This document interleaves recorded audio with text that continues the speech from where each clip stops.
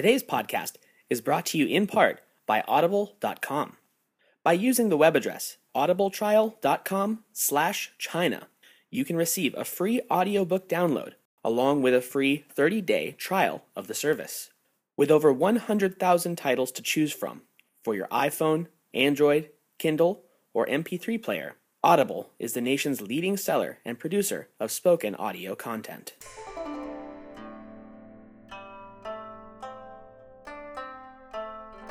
Hello, and welcome to the History of China.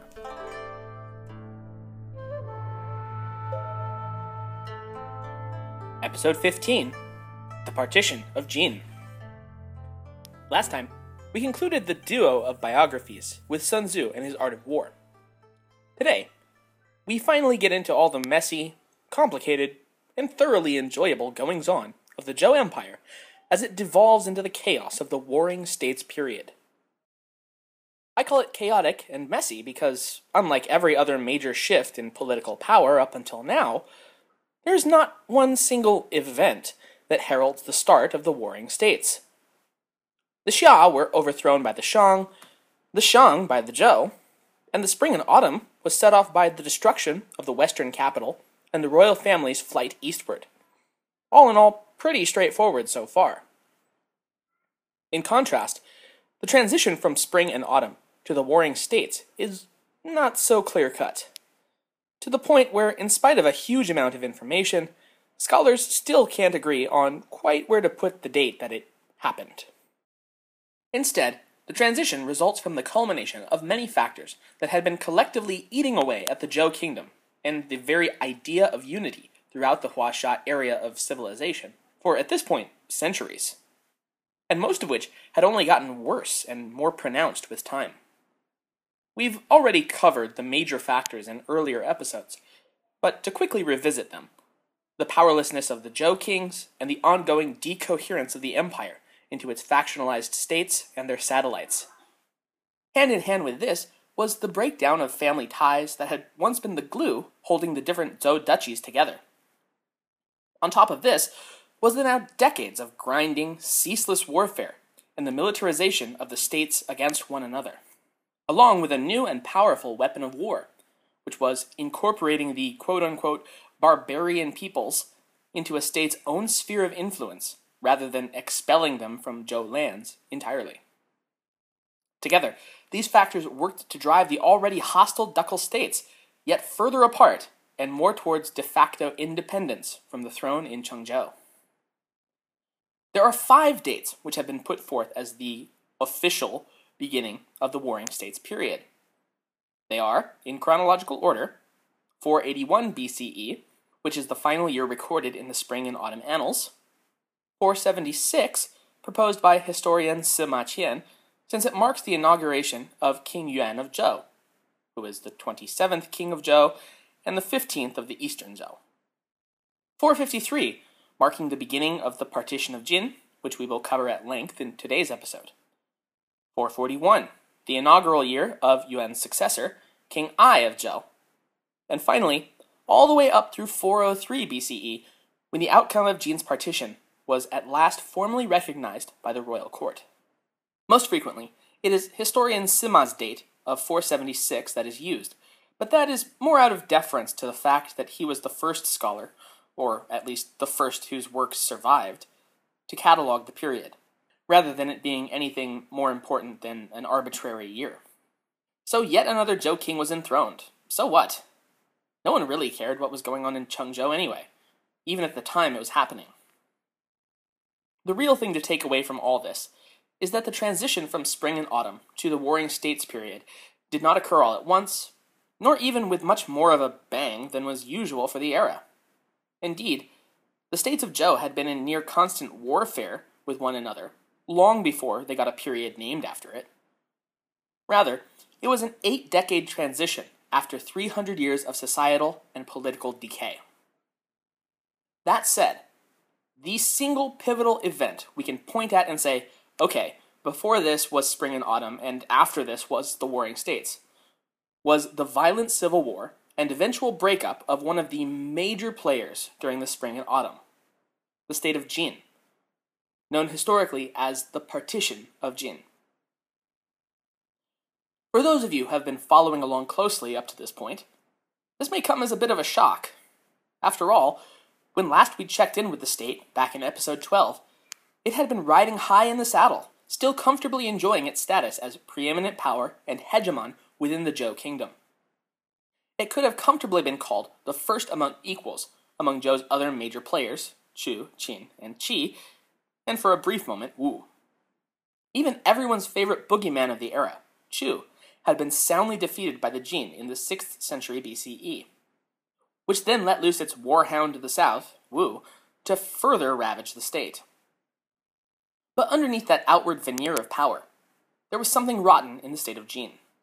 Succession crises had over the course of the 7th and 6th centuries become the norm rather than the exception, coupled with extensive, regular royal bloodletting, and even outright civil war. You may recall the Li Ji unrest of 651 that had literally turned father against sons and brother against brother in pursuit of the Jin throne. The intervening years had done nothing to lessen the cutthroat nature of Jin politics. The ongoing hostility and distrust within the royal house of Ji had resulted in a, quote, secondary feudalization within Jin during the early and middle spring and autumn periods. What this means is even as it continued its policy of expansion, and from the outside in seemed nigh invulnerable, its dukes had begun implementing a policy of promoting trustworthy non-family members to key positions. And while this might seem like a great idea to the modern mind, surely meritocracy is better than nepotism, right?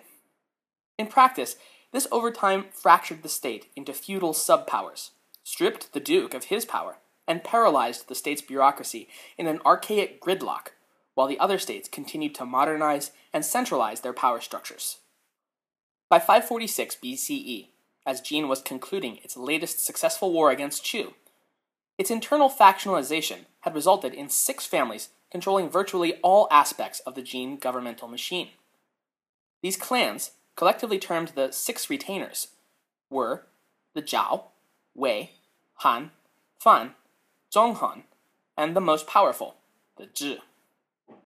Each of these clans ruled over their domains with near complete autonomy, and the Duke of Jin looking less and less like the supreme ruler of his state, and more like a powerless figurehead.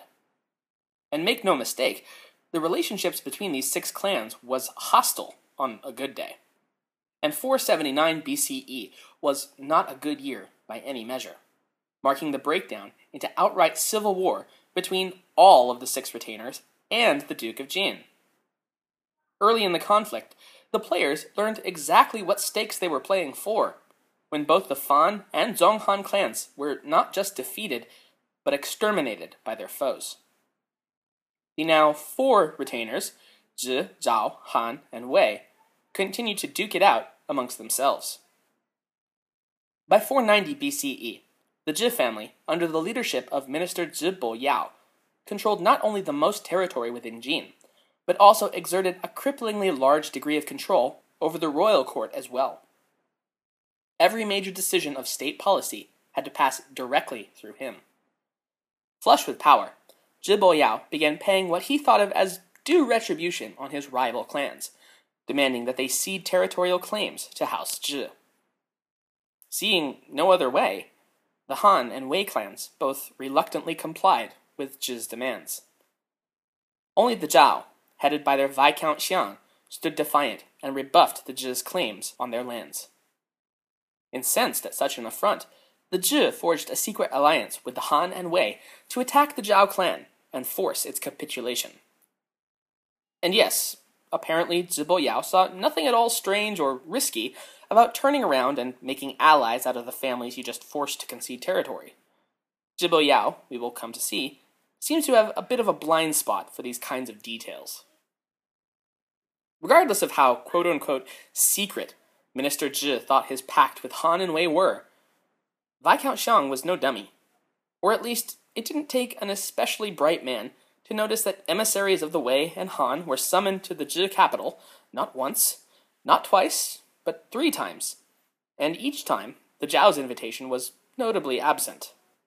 The Viscount managed to connect the dots and concluded that war was afoot. Meeting the combined armies of Zhi, Wei, and Han in the open field would have been suicide, and so Viscount Shang opted to hole up in the fortified and walled city of Jinyang, which is modern Taiyang, the capital of Shanxi province. Jinyang was chosen for its defensive posture, its ability to be provisioned, access to flowing water via the Fun River, and most importantly when siege warfare is to be raised, a population and governor whose loyalty and dedication were beyond question. It was in 450 BCE that the Battle of Jinyang, also known as the War of the Clans, commenced, with the arrival and encampment of the allied Zhi, Wei, and Han armies outside the walls of Jinyang. They laid direct siege for more than 3 months, but since besieging a walled city was still a, let's call it, developing art, the swords, arrows, and spears a Zhou military fielded were hardly sufficient to do much more than scratch the concrete hard, rammed earthen walls. And of course, with every attempt, the Zhi defenders were more than willing to rain death down from above. After these first 3 frustrating months, the allied clans abandoned the direct siege tactics and instead opted for a different approach, letting nature do the work for them. The nearby Fun River, which up until this point had been a vital resource for the defensively postured city, was now repurposed by the Zhi, Wei, and Han as a weapon against the populace within. The attackers strategically dammed and diverted the flow of the river to no longer flow alongside the city, but now directly into it. The records of the Grand Historian tell of the city quickly being totally flooded, with buildings submerged in 20 feet of brackish, stagnant water up to their 3rd story. Though their city had now been rendered a walled lake, the Zhao forces and their civilian population were not willing to admit defeat, in spite of the fact that they were now forced to perch above the torrents and hang their kettles from the rafters in order to cook. Standing water, a confined population, and the general rigors of war, however, will take their toll. Disease and death ran rampant throughout Jinyang, and all the more so when the food supply ran out, no doubt greatly accelerated by the waters rotting any grain supplies close to the ground. After a time, the populace had been reduced to eating anything they could find, including their own dead, and even children, according to accounts, by the 3rd year of the siege. Still, the populace remained resolute, and it was in fact the Zhao leadership that began to waver. In conference with his advisor, Viscount Shang admitted, quote, "Our provisions are gone, our strength and resources exhausted, the officials starving and ill, and I fear we can hold out no longer. I am going to surrender the city, but to which of the 3 states should I surrender?" End quote. But his advisor, a man by the name of Zhang Mengtan, counseled the Viscount not to surrender, but to pursue a 3rd option. And one has to wonder how it took them 3 years of starvation and waiting to think of it. His suggestion was, why not reach out to the Han and Wei, who had every reason to still harbor a grudge at their Zhi taskmasters. It didn't take much convincing, and Viscount Shang dispatched Zhang Mengtang to parley with the enemy leaders. The Han and Wei clans, it must be noted, had been offered nothing if not a fair deal by Zhibo Yao. When the Zhao had been destroyed, the 3 remaining houses would evenly split the territories gained. And to be fair, reading about Zhibo Yao, he seems almost too honest and, well, blockheaded to have been anything but sincere in that pledge. The lords of Wei and Han, on the other hand, were rather more flexible in their loyalties. Never mind the fact that, again, they had been more or less forced into this alliance with a clan that had just annexed large portions of their own territories. Suffice it to say, there was still a bone to pick. What's more, Han and Wei both realized that once Zhao was dismantled, there would be exactly nothing stopping the Zhi from turning around and annexing them completely as well. Their fears were apparent to the Zhi minister, Yu Chi, who approached his lord and advised him, quote, "The men and horses of Jinyang are eating each other, and the city is soon to fall. Yet the lords of Han and Wei show no joy, but instead are worried. If those are not rebellious signs, then what are they?" End quote. The lord of Zhi, however, paid his minister no mind, even going so far as to tell his 2 allies of such misgivings with dismissive laughter. Seeing that his advice had fallen on deaf ears, and possibly seeing a grim future for the Zhi, ruled over as it was by such a complete blockhead. Yu Chi excused himself from his lord's court and took up a post as envoy to the faraway and much safer state of Qi. Despite Lord Zhi's scoffing at the very idea that his allies would so much as think of rebellion, obviously that's exactly what they were plotting. Zhang Mentan's secret visits to both viscounts confirmed that they were fully on board with a mutiny against their so-called ally. Thus, the three settled on a plan of action, as well as a date to enact it. When Minister Zhang reported back to Jin Yang and Viscount Xiang of Zhao with the news, the Viscount was overjoyed. On the verge of utter defeat, starving, diseased, and sopping wet, there was at once a sudden hope that maybe, just maybe, they could actually pull this off. In his joyous state, he bowed before his minister several times, which I would like to pause for a moment and really hammer in the fact that a viscount bowing before his lowly minister, regardless of circumstance, simply was not done. A lord bowing before a subordinate was like flipping the positions of heaven and earth, and yet Viscount Xiang was so thankful he did it anyway. It goes to show how absolutely desperate Xiang was to break the siege and save his people. At this point, Lord Zhibo Yao was once again given a chance at stopping this mutiny in progress, dead in its tracks. This chance came in the form of one of his clansmen, Zhi Guo, noting a sudden change in demeanor in the lords of Han and Wei. He had chanced to see the two of them following their meeting with Minister Zhang, and realized that far from the nervous, apprehensive wrecks they had been just days before, they were now in unusually, alarmingly good spirits. He presented this information to his lord, along with his educated guess that the two allies were plotting something devious. And once again, Zhibo Yao put two and two together and got three. He once again placed his trust and faith fully in his allies, stating, quote, "Since I have been this good to them, they would surely not attack or deceive me. Our troops have invested Jinyang for 3 years. Now, when the city is ready to fall at any moment, and we are about to enjoy the spoils, what reason would they have for changing their minds?" End quote. What's more, Zhi then once again told the Lord of Han and Wei about his underlings' silly, ridiculous suspicions. Realizing that with just about anyone else, their ruse would have been up and their heads probably already on pikes, endeavored to be less transparent in their actions. After all, a blockhead like Zhibo Yao might be able to overlook what was right in front of his face, but the rest of his camp was clearly catching wise. Zhi Guo, the clansman who had informed his lord of Han and Wei's treachery, once again noted that the two viscounts had once again radically changed their disposition, now on guard and highly secretive. He must have rolled his eyes at the sheer obviousness of it all, and went straight back to Zhibo Yao, now insisting the pair were definitely up to something devious, were totally not being honest, were probably planning outright rebellion, and Lord Zhi should execute both of them before they were able to act on it further. Lord Zhi, of course, would hear nothing of such nonsense, nor of Zhi Guo's compromise position that at the very least they should buy off the two by offering them even more land when Zhao fell. But Lord Zhi felt he had already been absolutely fair in his dealings with the Han and Wei, and 1/3 of the Zhao lands should be more than sufficient to ensure their loyalty. And he wasn't about to rewrite that agreement against his own interests. With nothing left to say, Zhi Guo, we can only imagine, shook his head in resignation before washing his hands of the whole ordeal. If the hammer was about to drop on the Zhi clan, and it clearly was, he wasn't going to be around to watch it happen. He packed up his belongings and his family and left the Zhi court, even going so far as to change his surname from Zhi to Fu, just to be safe. This second bullet miraculously dodged. Minister Zhang Mentang wasn't about to risk a third.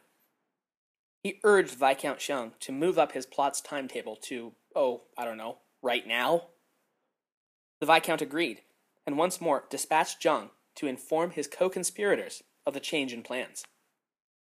Thus, on the night of May 8th, 453 BCE, a contingent of Zhao troops snuck out of their besieged city and made their way to the banks of the diverted Fun River.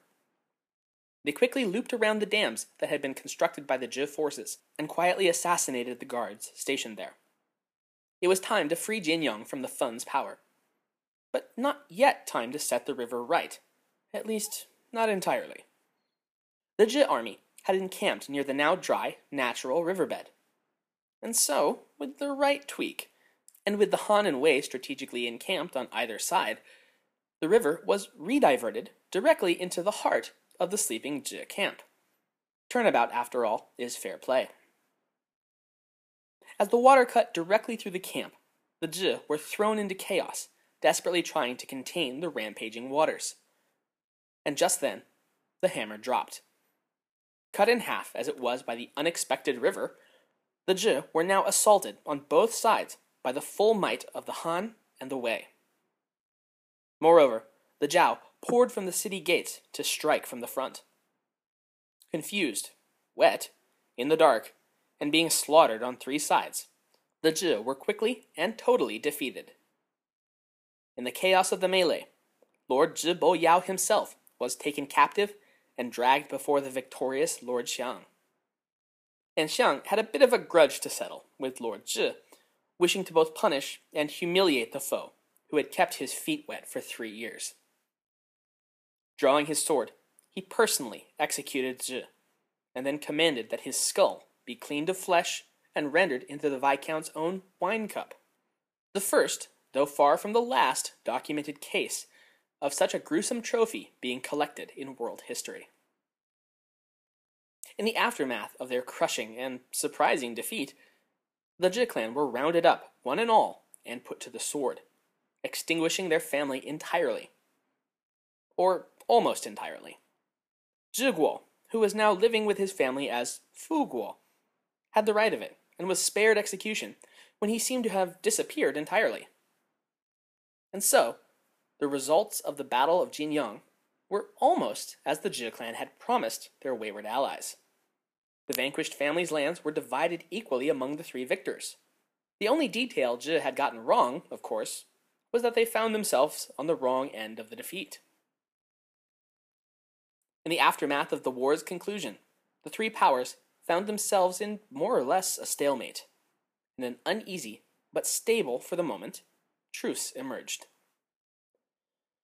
None of the families could feasibly gain an upper hand over the others, and none of them were willing to place any kind of trust in an ally. Certainly not after the fate that had resulted from the Zhi clan's trust. Zhao, of course, had committed no such treachery, but then again, who was going to trust a man drinking wine out of a human skull? Through all this, you may have noticed that the Duke of Jin, Ai, was notably absent from anything resembling leadership or decision-making. That's because by this point, the Duke had been reduced to complete puppet to his ministers. So much so that when Ai died in 434 BCE, the Zhao, Han, and Wei just went ahead and divvied up the royal domain amongst themselves, leaving Ai's successor, Duke Yo, in nominal control of a mere 2 counties.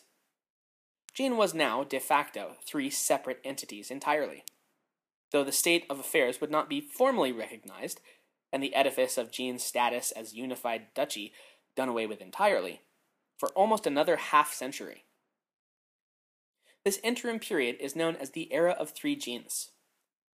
Official partition would not occur until 403. Pulling back for a moment from the self-destructing state to view its effects on the larger region, the fallout of Jin's breakup was immediate and intense. It had been a pillar of stability and strength for the rest of the empire, and its partition resulted in a huge power vacuum developing. The ambitions of Jin's rival states were once again left unchecked by the former hegemon's stabilizing influence. Chu, the biggest defender, was resurgent, and took this opportunity to once again eyeball its northern neighbors. In 479, while the Zhi clan was busying itself making territorial demands on the other clans of Jin, the Chu king invaded and annexed the minor state of Chen. When even such bald-faced aggression provoked no response from the preoccupied Jin, Chu followed up in 447 by occupying Cai. Both Qi and Qin, to Jin's immediate east and west, respectively, were not nearly so bold in their ambitions, but they did take the opportunity to seize a few holdings here and there, shore up their defenses, and solidify their holdings on the surrounding non-Han tribes. Next time, the calm before the storm is finally broken, and the three Jins, now called appropriately enough the states of Han, Wei, and Zhao, once again launch into war against one another, and drag the neighboring state of Qin into the fray. And Wei learns the hard way that stepping on the toes of every surrounding state all at once does not make for friendly relations or good political strategy. Thank you for listening.